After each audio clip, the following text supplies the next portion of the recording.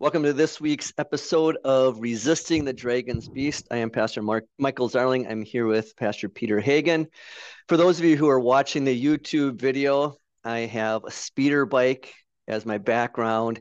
And the reason I chose that one, Peter, is because today is the last day of January when we're recording this. And I was kind of proud of myself for doing a lot of biking this month. So I was able to get 362 miles in, and it's been warm enough here.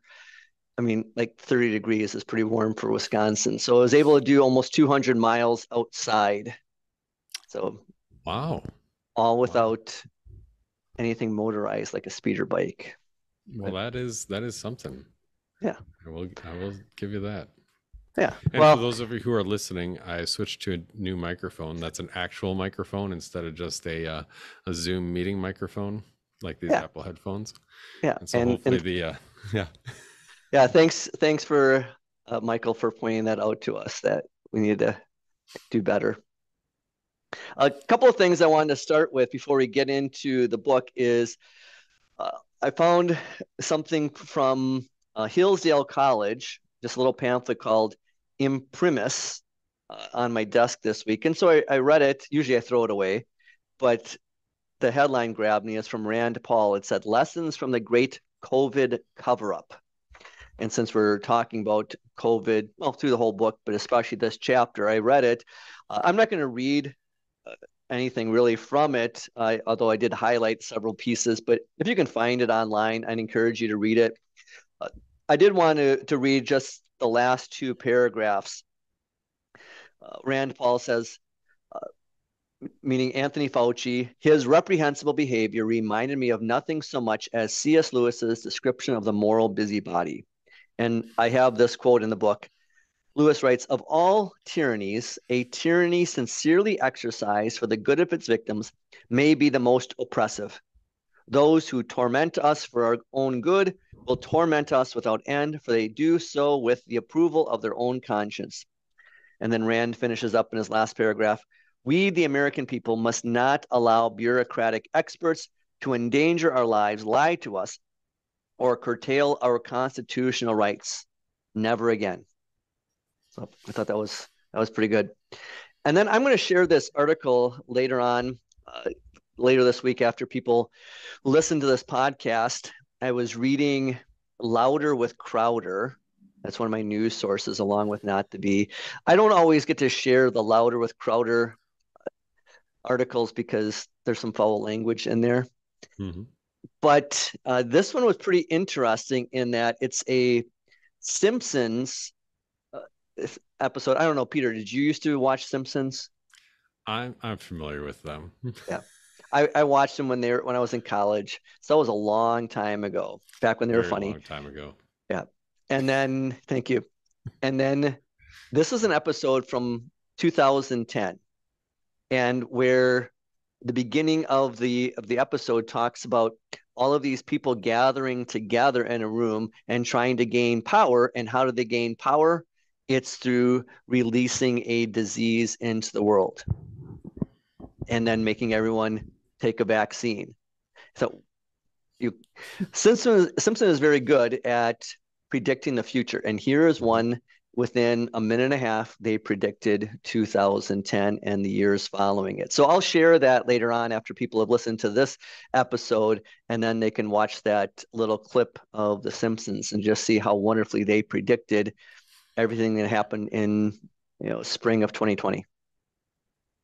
Didn't they also predict that Donald Trump would be president? Something like that. Yeah. There's articles out there of the dozens of predictions that Simpsons had. All right, so we're going to pick it up on page 139. I'm talking about the weak and the strong. So, Peter, I'm going to ask you this question to start out with. How did the devil use disunity among people surrounding COVID? I think the biggest thing is if you have disunity, you can exercise that.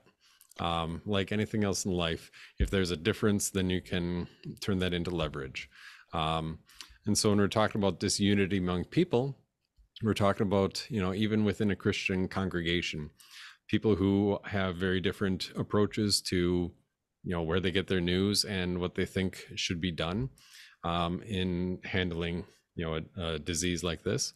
You have some, in some of our towns where even some of the local science professors are on staff at a college nearby, and the pastors have their own ideas about how we should serve. We should have more services, we should do more visiting, we should do more of all these things. And then the science teachers from the college on the hill or whatever say, no, we need less of that, we need more separation from people, we need to not get together because this is life-threatening, this is dangerous.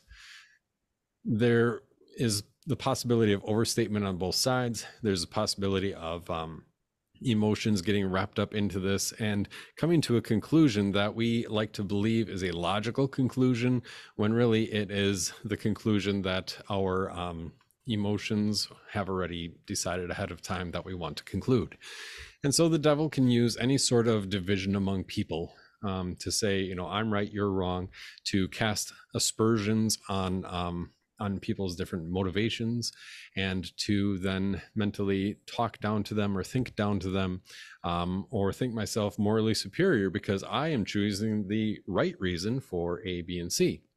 And that's the interesting thing, about COVID reactions as basically a case study, is that people on both sides of any question, whether you're talking about closing versus economic shutdown, or masks, or vaccines, or you name it, people on both sides could feel very secure that they had chosen the right idea, and that the people on the other side were the idiots. The people on the other sides were the uninformed ones, and all of a sudden people are just looking at each other and content in their own superiority. Yep. And looking down on somebody else. And then we get distracted by all these things, all these frivolities of life, like, are we going to close, or are we going to stand 8 feet apart or 10 feet apart, rather than just saying, you know what, maybe a pandemic reminds us that we aren't lords of our lives, and people die, and we should be really busy sharing the gospel of Jesus with more people. Yeah, and that superiority you mentioned, Paul talks about that, and I quote from Romans 14 several times on page 139 in reference to weak and strong Christians.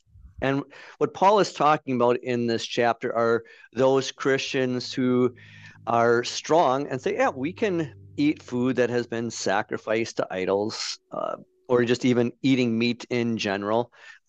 Like in the Old Testament, there were certain meats you couldn't eat, and some still bothered the Jews. And Paul is writing and saying, weak, you might not feel comfortable eating those things. And so he's trying to get these people united where the devil is trying to create disunity. So Romans 14, verse 1, accept a person who is weak in faith and do not pass judgment on things that are just a difference of opinion. Verse 10, but you, why do you pass judgment on your brother? And you, why do you look down on your brother? There's that moral superiority. For we will all stand before God's judgment seat. And then verse 23, Paul is concluding the chapter in Romans 14 this way, but the one who has doubts is condemned if he eats, because it does not proceed from faith. Everything that does not proceed from faith is sin. And what he's saying there is what we talked about last episode, that it is contrary to go against conscience. And I like these two last sentences that I had on page 140. The top paragraph, it said, outward compliance can be compelled. Christian commitment cannot. And I liked that phraseology. And again, I just believe the Holy Spirit gave me the right words to write so often in this book. And there, a lot of what we were being told to do by religious leaders and so forth during COVID, it was all about outward compliance, but it wasn't true love. It wasn't real commitment. So like tomorrow morning, I'm going to be talking to our 8th graders and seeing if they really want to be confirmed, because the way they're behaving right now, meaning a good portion of them are not coming to church, that I do not feel comfortable confirming them right now. Now, I can just say, be in church and they can have outward compliance and look really good, but I need to be working at getting at the heart. And what we were talking about in COVID, or not talking about because we weren't talking, we're just doing. And the doing was all about outward compliance. And then inwardly, we disagreed. And if I were to summarize basically the entire book, it would be those two sentences. Mm. That if we just transpose the word obey for submit, then it's like, oh, sure, whatever the government says, we obey it and we do it. However, if he uses the term submit, then it automatically puts it into the fruit of faith context, where the law lays it out. There is some Christian discipline in following that law, even when it goes against our own personal preferences. But the bottom line is that it has to be a fruit of faith. And so, outward, I love that. Outward compliance can be compelled. Christian commitment cannot. I don't know if that line was the Holy Spirit or your editor, but I like it. Yeah, it was one of the three of us that wrote it. Well, two of us wrote it. One of us gave the other one the words. And then we talk about loving your neighbor. I don't know, Peter, did you hear these statements? Jesus would have worn a mask. Jesus would have practiced social distancing. Love your neighbor and do these things. So did you hear those statements? Oh, those and many more. Yeah. And so, yeah, those and many more. Yeah. And so, there I answered, no, Jesus would not have worn a mask. He was perfectly healthy. He wasn't going to get sick. He wasn't going to get others sick. Jesus would not have social distance, even if people told him to do so, because he was told to do so during his ministry. He was told, practice social distancing. Do not go by those lepers. And what did Jesus do? He disobeyed the social distancing mandates of both ceremonial and civil law. And he not only went up to them, he touched them. Mm-hmm. Yeah. And so for Christians to try and have that moral superiority to say, well, this is what Jesus would have done. You can't throw that in the face. Jesus would not do that now because he didn't do that then. Yeah. And that's kind of the frustrating part is, that generally speaking, people don't like quoting Jesus when it comes to be like, for this reason, a man will leave his father and mother. Or Matthew 19, when Jesus is talking about divorce and he refers back to the creation of man and woman as the basis for marriage. And there are, especially those who are on the left and politically liberal and spiritually liberal, two different things, but that they operate on the same principle, that what matters isn't the external text, which is what the politically conservative and the spiritually conservative say, to say what does the text say and what does the text mean. That's the conservative side. The liberal side of politics and the liberal side spiritually says, what do I want? Which elevates my own will or my own emotions above the text. And generally, I heard these kind of statements from those who are on the politically or the spiritually liberal wing of society. However you define it, we all know, you could probably name a few of those people yourselves. But the idea there is that they don't want to quote Jesus when he's being very clear on what God says about the institution of marriage or the responsibilities of a husband to his wife or any of those things. But they want to quote Jesus when they're putting words into Jesus' mouth. Well, Jesus was a refugee. Jesus was Jesus, would welcome these refugees into his own household. Jesus would have worn a mask. Jesus would have done that. But it's all talking in the abstract. Yep. Jesus would have, which is still the basic assertion that Jesus does not. That Jesus is not today, that Jesus is not alive today, and that he does not have the authority to say and do what he wants today. But it's all playing on the idea that this Jesus, this concept of Jesus, is your own mythical idea.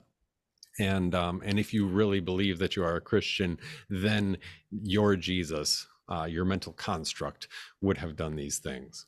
Yeah. Another one in 2024 now is Jesus was Palestinian. Yeah. And so I he I started I is started I Jewish. yeah, I started a new adult confirmation class with someone yesterday. And in the adult confirmation class, I wrote, and if anyone wants that, it's called In the House of the Lord. It's based on the divine services and the new blue hymnal. And just email me and I'll get that to you.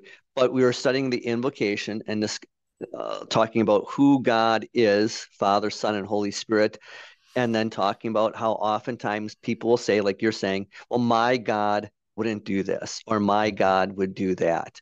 And I said, that's putting God in a box. That's not the true God. The true God speaks for himself.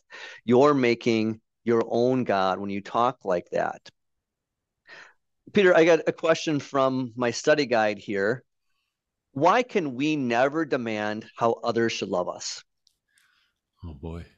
I mean, the basic question is that really love? Yeah. What is the nature of love? Love is something done for the good of the other. Love is free and not compelled. Love is patient. Love is kind. It is not self-seeking. And when we interject a command, basically a law, or the use of the law, then that creates a compulsion, that creates a responsibility and a structure of obedience between one and the other. Then it eviscerates the idea of love and turns it into, well, now I'm just doing what you told me to do. Um, and granted, there is a time and a place for, in our relationships, for a person to carry out their proper godly discipline on themselves. Like, I may not want to do this right now, but I'm going to do it. Like I'm going to go mow the lawn when I'd rather sit on my butt and watch football. Who knows? Um, I'm going to go do it You're not going because, to watch the Super Bowl because no one cares about the Super Bowl teams now. well, the Lions are out. So Yeah. I mean, there you go. But there is an element of personal self discipline to say I love this person, and so I'm going to do this thing for them, whether or not that's something that I really want to do right now. But you can't really turn love, which is the response of a free heart, into something that is a law that has to be obeyed. Yeah. I use a couple of examples on page 140. Before I get to those, I thought then here of a meme that I saw recently of a wife who's saying, I'll show him that I'm mad at him and I'm not going to talk to him all day. Then the next part of the meme was the husband going, wow, it's been a quiet, peaceful day. You know, you can't, she's trying to manipulate him into, whatever kind of feelings that she feels he's supposed to have.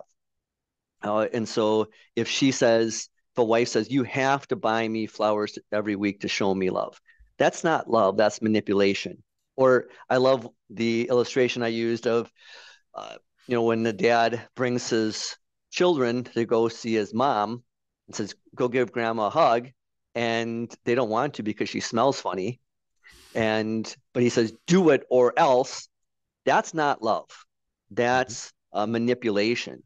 That's mandating a certain type of behavior, and that's what we were seeing. We were being manipulated, and we were being manipulated by Christians saying, "This is how you show love." No, that's not love. Love is an action that comes from the heart, not an action that you're forced into doing.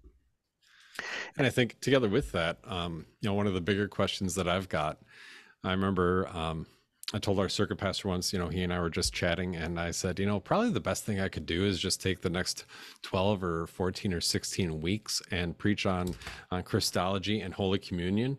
And if we did those two things, that would probably be the best thing that I could do for this congregation. Um, and then I was thinking about it. I'm like, well, yeah, probably. Yeah.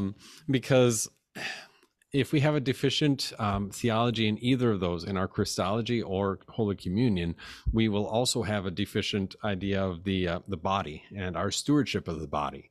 Like Jesus was Palestinian. No, no. First of all, he was Jewish, and second of all, he still is Jewish. Um, he is a Jewish man who is also the Son of God.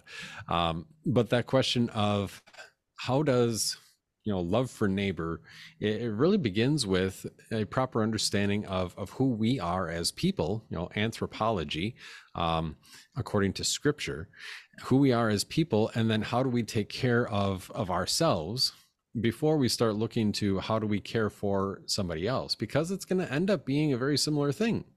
You take your body for a bike ride because your heart needs to get pumping and it's good for your circulation. Fantastic. And for me, because I'm against two other guys, teachers in our school, and whoever loses out of the three of us buys the other two beer. So Well, there's hey, that too. Yeah. there's that. And so, there's definitely some added motivation to win. Yeah. But when we talk about all these concerns of how do we care for others and how do we love others, it's like, would you go to a dentist who has bad teeth? Would you go to buy shoes from somebody who is walking around barefoot? Would you go to, yeah, and this is where it gets a little bit more closer to home, I suppose. Would you go for spiritual care for this life and the life to come to somebody who is completely undisciplined and disheveled in every aspect of his everyday life? Or even when it gets to the questions of, how do we love our neighbor, or what should we do, and the weak and the strong, that we need to have a proper understanding of who we are and how do we love the body that God has entrusted to us before we start talking about how do we love other people and what does that look like? Yeah. And there I asked the question on the bottom of page 140, is it love or are we being bullied? And there's a big difference between that. I laid into our seventh graders the other day. I pretended like I didn't know when I spoke real generally, but since my wife is an aide in the middle school, I know of specific examples of picking on that can go into bullying.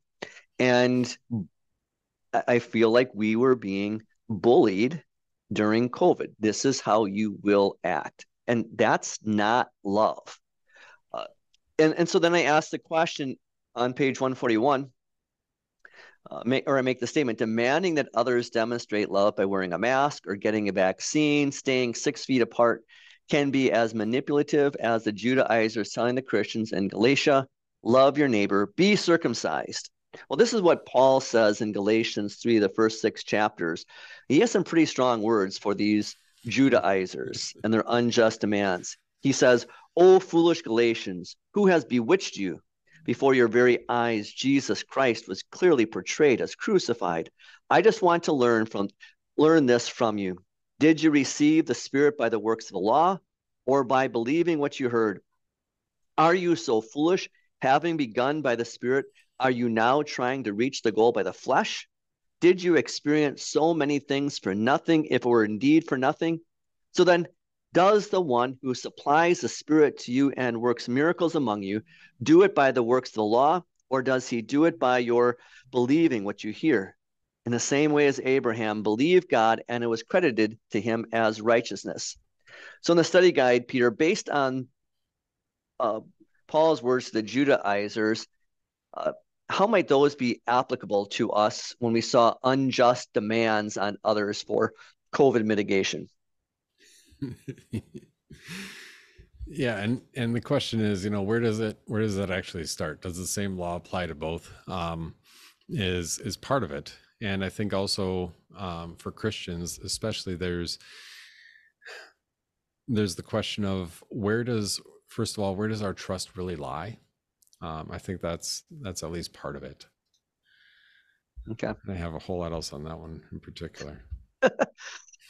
Yeah, but again, it's that thing of saying, well, this is how you have to show love. The basic summary when I teach Galatians to people is the Galatians weren't saying, you didn't need to believe in Jesus. They were saying, yeah, Jesus is good, but Jesus plus these works, that's better. The works being sacrifices and new moon festivals and circumcision and so forth. So it's Jesus plus works. And that's what we were being told.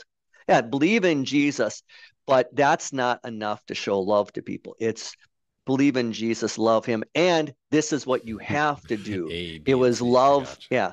And it was love, and not love demonstrating how you want to demonstrate love. It's love. And here are the steps to show obedience. And that's how you show love. That's not true love. Yeah. Yeah, definitely. And so then setting up, here are the conditions, Yeah. and all it is a demand that is trying to reframe itself as something happy and fluffy and good.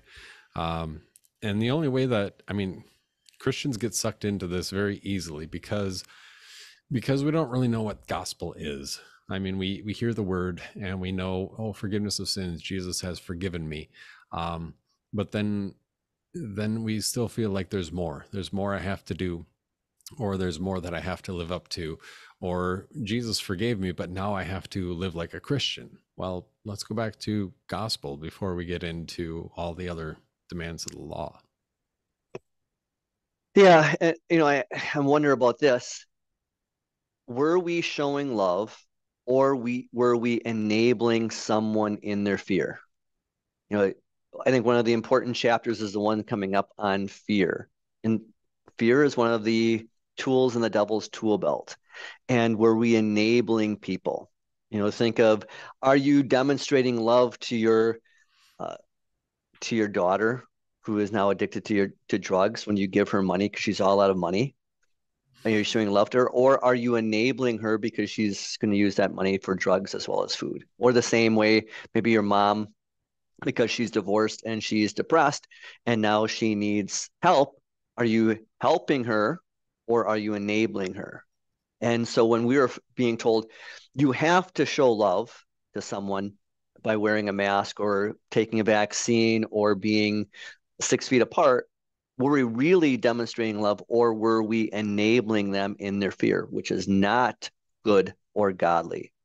And then I use some examples about that with St. Paul and the way he dealt with the Judaizers with circumcision.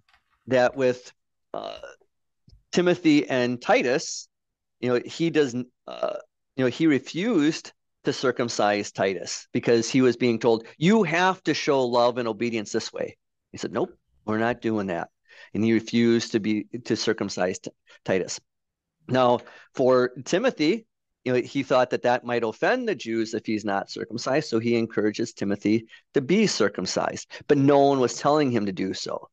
Applying that with saying wearing masks, when you were told to wear a mask, maybe because uh, you just have to say no because you're going to enable someone, but maybe they're asking you to wear a mask because they're afraid, and this is the way for you to meet with them and then encourage them to use Christ and believe in him to get out of their fear. Two very different responses to two very different situations. And I guess there's a whole nother side to this entire discussion on what is loving, whether we're talking about governors saying that certain businesses cannot be open, or that whether we're talking about some of the things here like masks, or you name it, any of the mitigation strategies in relation to this pandemic, that there's a massive blind spot because it all fits very nicely with a white collar computer connected world. Um, because they say, well, you can't go into your office. You need to meet through Zoom, which means you have your own computer at home, you have your own internet at home, you have your own private space where you can meet through Zoom, and you can carry on your life. And then you can just go order your groceries through the app and then have them put in the back of your trunk. But there was an entire swath of people who don't have that, and so you have all these young people or middle-aged people or whatever working at Kroger or your local grocery store, who are hearing all the messaging that it's loving to wear a mask, and they see some people with, some people without.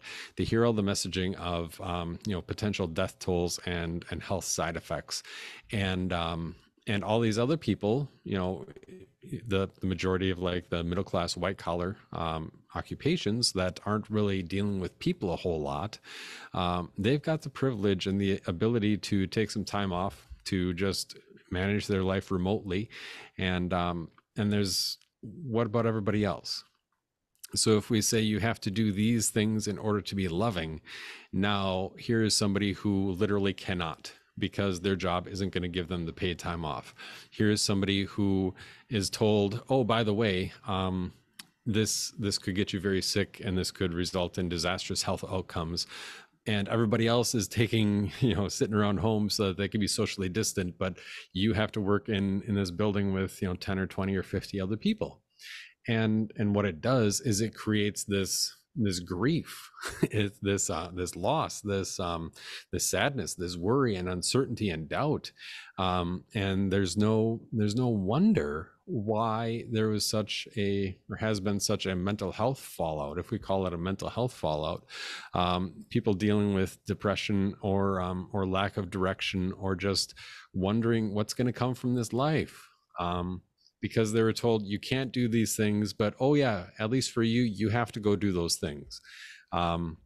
Or in some cases, well, you have to get the latest vaccine of whatever form it is, or else you're going to lose your job. Well, you don't necessarily have the freedom to say, I can go without work for a month while I find a new job that will let me go on like this. And so that's the interesting part, at least for me also, is that a lot of this reaction was tailored to fit those who are most tuned in to the television, to whatever the talking heads had to say. But there were a lot of people that weren't, and that didn't have the ability to go about their everyday lives while adhering to all the protocols that were foisted upon them and said, you have to do this or else. Yeah.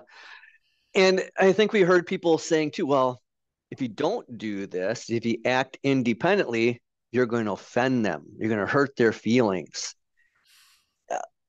Maybe because I'm getting old and crotchety, I don't care as much about people's feelings. But the key is, I am not responsible for another person's feelings.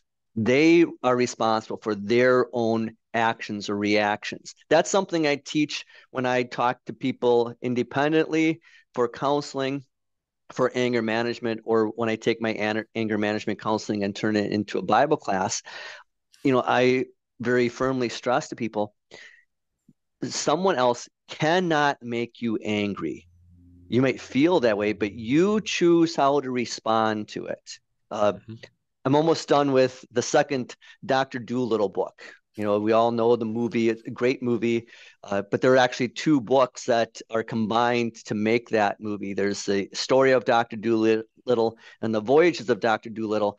And Dr. Dolittle is kind of an interesting character in that he doesn't get angry. There's only one instance really in the book, is toward the end of the second one, The Voyages of Dr. Dolittle, where he gets angry.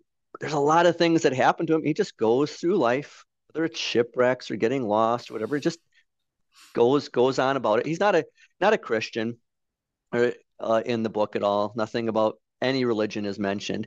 He just goes through life. And I think that's the key. We as Christians, we determine how we're going to react.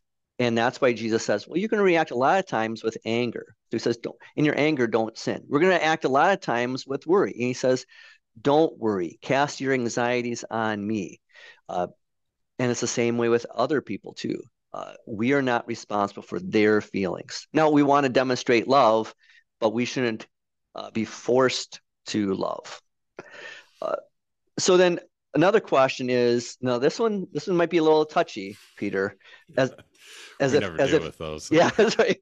But like you and I are afraid of touchy subjects. But I asked the question: was it wrong for churches to dispense or even enforce medical advice on wearing a mask, getting the COVID shot, separating by 6 feet, etc.? So was it wrong for churches to do this? If yes, why so? If no, why wasn't it wrong? You want to answer that one? Or do you want me to go first? I'll take a crack at it, and okay. I'll come at it from my second thought instead of my first thought. Is that maybe we concern ourselves a bit too much with this whole idea of authority, and see ourselves as auxiliaries to that authority, while also overlooking the greater things. So I'll give you an example. That we care for the membership of our church.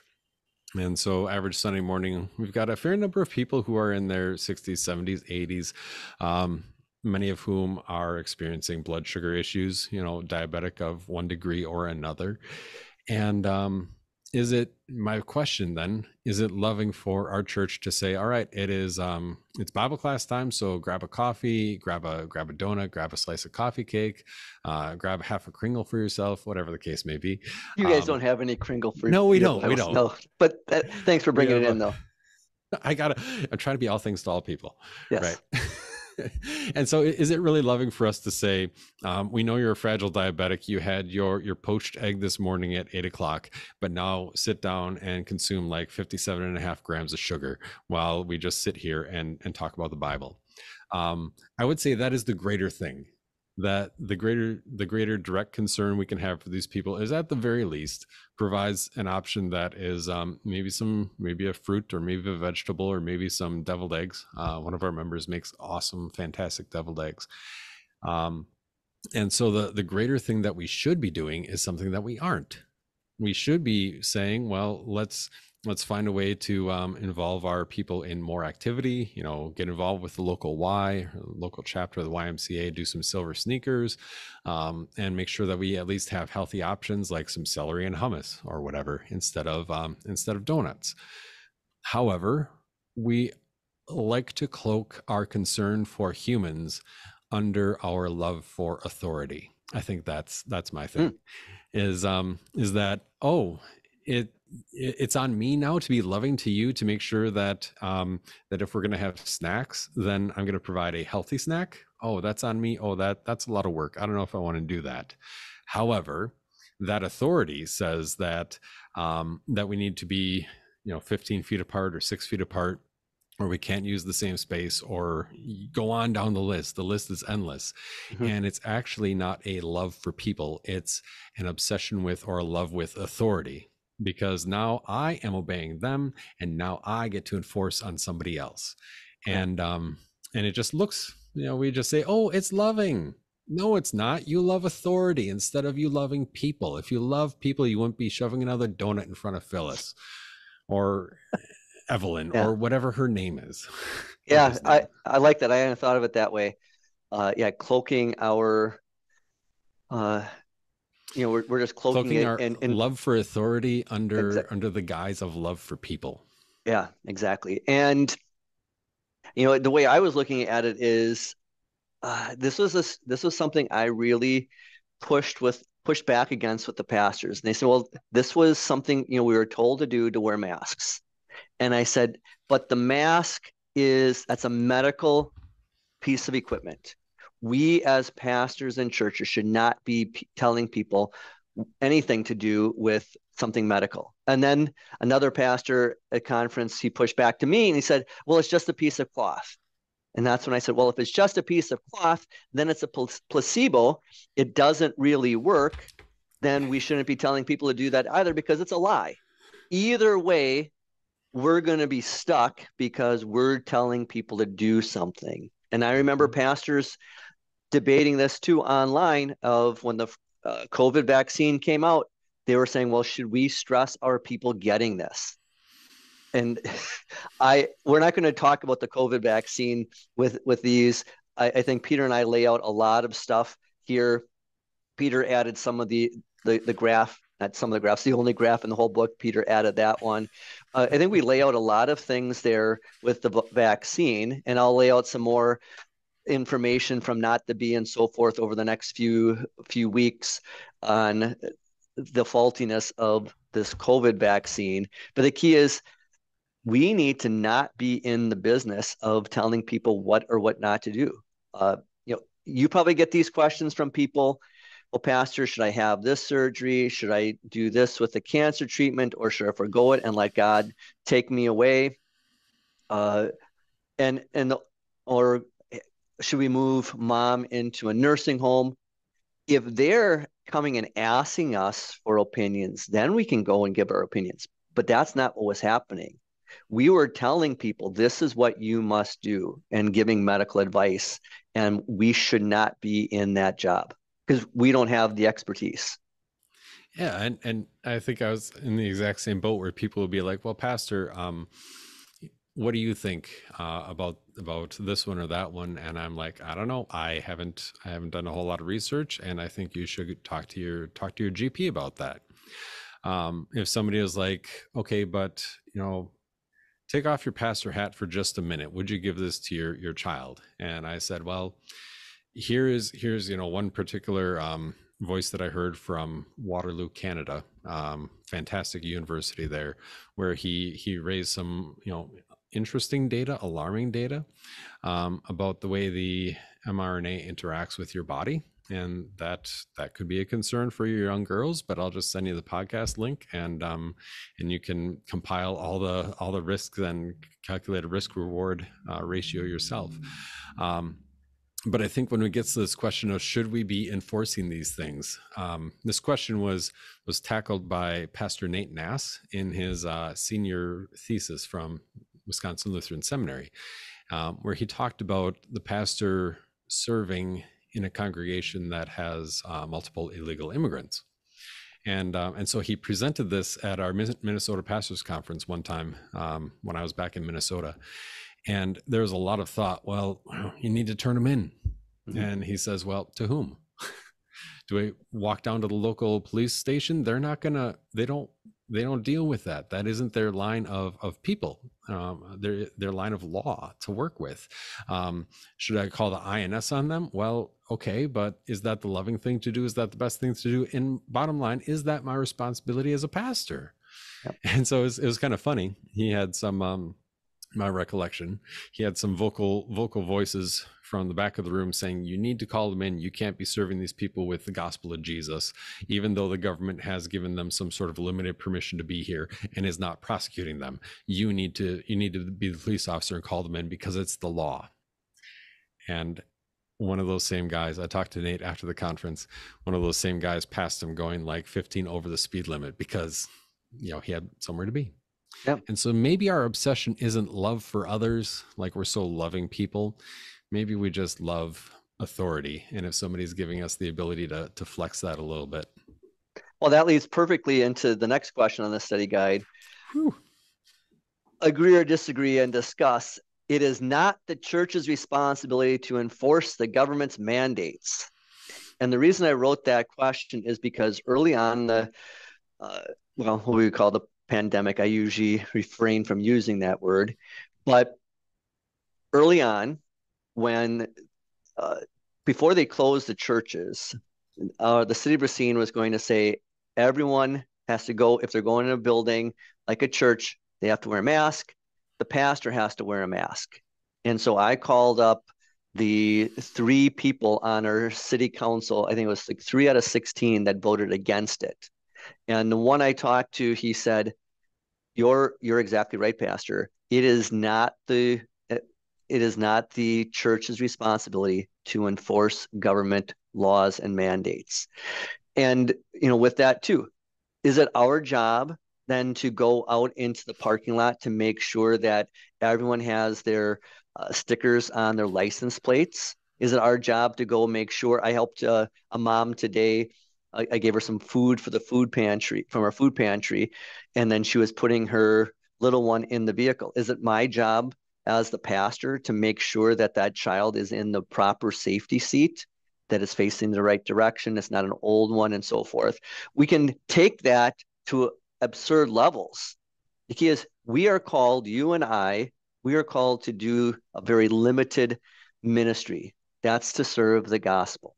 Let the government do their government work. Let the church do our work. The problem is, and I was charged early on when presenting this, so it sticks in my craw a little bit, of saying that I was mixing the 2 kingdoms with this book. I think it's those that are saying, well, we have to enforce the government's mandates when it comes to these things. Those are the people that are mixing the 2 kingdoms. I don't want it to be, well, it's not me, it's you, and pointing the fingers at each other. I'm just trying to point out that, like you said, we like to have authority, even when it's authority that doesn't belong to us. Yeah, and how did you phrase your question on the question guide again instead of guide? Agree or disagree? It is not the church's responsibility to enforce the government's mandates.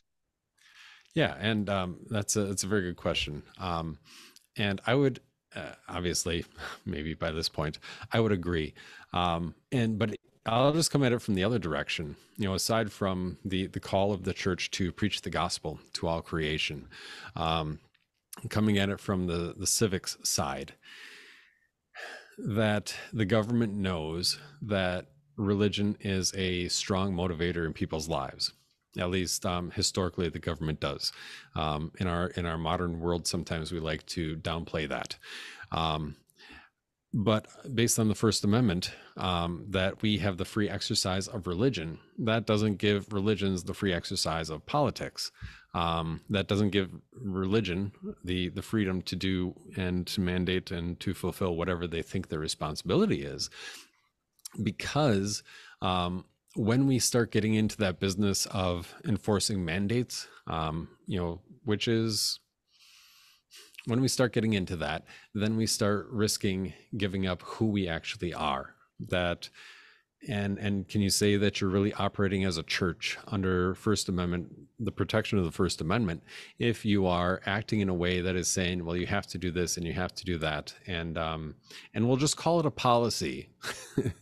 I love that, because policy, precedent, and poll make for bad practice. And so if you have a policy, or you just appeal to precedent, or you just take a poll, that means you unplug your brain, and that really unplugs any opportunity for actual Christian love. Yeah. And then just to wrap it up here, like I said, we're going to be skipping the pages on the vaccine, but I really want to encourage our listeners to read this chapter and then focus on religious exemption. I don't know, Peter, if you were asked questions about this, but I received a lot of feedback from pastors, Mm-hmm. questions. Well, should we write religious exemption letters for people and so forth? I love this one. And and I always said, definitely, that is our job. Uh, because the Supreme, again, you're the Supreme Court expert as opposed to me, is what I would tell these brothers in the ministry is saying, the Supreme Court of our land, they are not looking for whether it's our church or church bodies specific religion, or that it has a statement on, say, this vaccine or that vaccine or whatever. That's not how this religious exemption works. If it is your personal religiously held belief, then that is what they're looking for. And then, yes, we as pastors can write those letters. I know you want to say something about that. Exactly. Oh yeah, always. Exactly. Because number one, the idea of something is a sincerely held belief. This was, I think, from the Little Sisters of the Poor, or maybe the Hobby Lobby case, where they came up with this concept, or they at least codified this concept of a sincerely held belief. That a belief can be sincerely held, even if it changes over time. That is part of the nature of religious faith, that you grow in your understanding, or you grow in your application as you come up with new things that you apply that truth to. And so the number one question is, this your sincerely held belief? Is it something that is a sincere faith, or are you just trying to use subterfuge to put up a blocker for it? Well, if it's your sincerely held belief, it doesn't matter what your church or congregation you're a member of. It doesn't matter if you're an atheist. I had somebody ask me, well, Pastor Hagen, I have this question. I have a friend who isn't a member of our church, but she wants a religious exemption letter. Would you write one for her, or does she have to become a member of our church first, or at least come to church a couple of times? What do you need? Mhm. And I said, you know what? The First Amendment protects it as an individual right. This isn't a synodical right, a congregational right, a church body right. This is an individual right protected by our Constitution for its individual citizens. And so even if you consider yourself to be non-religious, that is can still be expressed as a religious belief, because it is your sincerely held belief. And even if you used some other vaccines earlier in life, like pertussis or MMR or any of those things, aside from the fact that it was a different mechanism. But the fact that you got vaccines previously is not proof that you need to go ahead and go ahead with whatever your employer is mandating that you take now, because the nature of religious belief is that it can grow and change over time, that it doesn't change in its substance, but in its expression of that belief. Yeah. Yeah, I love that one. Yeah. And that's not a question I had in there in the study guide, but I think it's something that's important. This is a discussion I had with our grade school when, the city of Racine was saying schools, you had to mask your students. And, so administration was wondering, well, what do we do with these parents that are coming in with their students with religious exemptions? And I said, you cannot disagree with them. It doesn't matter if you don't believe that it's the same belief. That's their personal belief. If that's their conscience, and if they view that as a medical thing, you can't go against it. You're going to bring the Supreme Court down on you when it's belief or conscience. And if you disagree with their medical viewpoint on it, then you're making yourself a physician. You have no right to do those kinds of things. So I had to teach our school administrators about that as well. And then with that, I want to encourage people to read the examples of religious exemptions that were in there. One was from a parent in our grade school, just saying, hey, this is what we believe, and therefore we're not going to do that. One was from a friend of mine who's a principal in a school in Milwaukee, and the city of Milwaukee was going to be reinstating the mask mandate. And I love what the principal put in there. He said to me, and I asked him if I could use his letter, and he let me. He told his parents, well, because none of the teachers were for a mask mandate, and what he said, it's not our job to enforce the mandates of the government. And then the one that's really long is the one that I wrote for my daughter Miriam for her religious exemption from the vaccine from the U.S. Army. And she was in the National Guard and the ROTC, and she was denied like so many others were denied. She was not kicked out, but she did have to wait over a year for her pinning ceremony as a second lieutenant. And yet many have said this, and then her own commanding officers that read it said, this is the best religious exemption letter I've ever read. And that's because I borrowed it from a lot of other people and made an amalgamation for this letter. But I want people to use these things because, again, this is just a trial basis for all of this stuff. To use, have this stuff ready to go next time. And then two last things is, because we were talking about this, I finished up on pages 159 and 160. Our role as pastors, as teachers, as principals, as people is we are working for the divine physician. We stay in our lanes. And we were getting out of our lanes when we were talking about what people should do if they're going to be in our Lutheran grade school, Lutheran high school, Lutheran churches. That's not our lane. Okay, our lane is, here's a divine physician. We are working for him. Let's give the balm, the salve of Gilead of Jesus Christ to people. If they want to find physical salve and balm and vaccines or mass or whatever, that's on them to do their research. Anything else you want to add to that? No, I think that just about covered it. All right. So then I found this song the other day. I'm going to include this and put it on the Facebook page and on Twitter or X. And it's called Babylon Has Fallen. Have you ever heard it, Peter? Nope.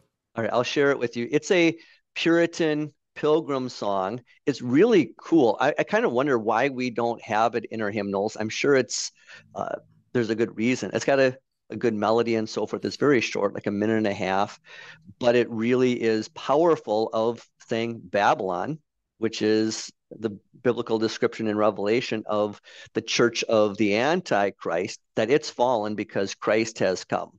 So I'll share that with the lyrics and so forth, but then we'll finish up with an email I received asking for the study guide. And then Michael, who is a pastor, also writes,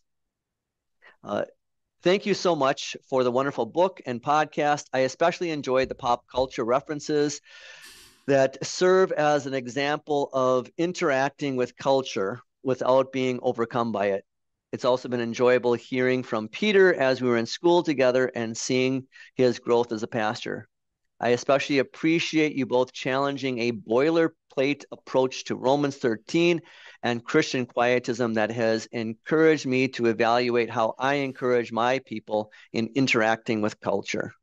So thank you, Michael. And the rest of the email was also talking about that he's now the second pastor in 2 weeks that have found my book and then is using that for a discussion in their pastors' conference. So again, I encourage people, get the word out about the book, let more and more people know about it so that we can continue this discussion. And I really appreciate that he basically said, you know what, this gave me something to work with, some grist for the mill to give this a little bit fuller consideration, where it would be so easy for many of our pastors to just say, hey, that's what it is, that's what I do, but that the book spurred on further thought, study, and conversation. Yeah, that's the whole key. And then I think we're gonna have some good discussion with the next chapter when we get into the chapter on fear. So we'll see you all next week.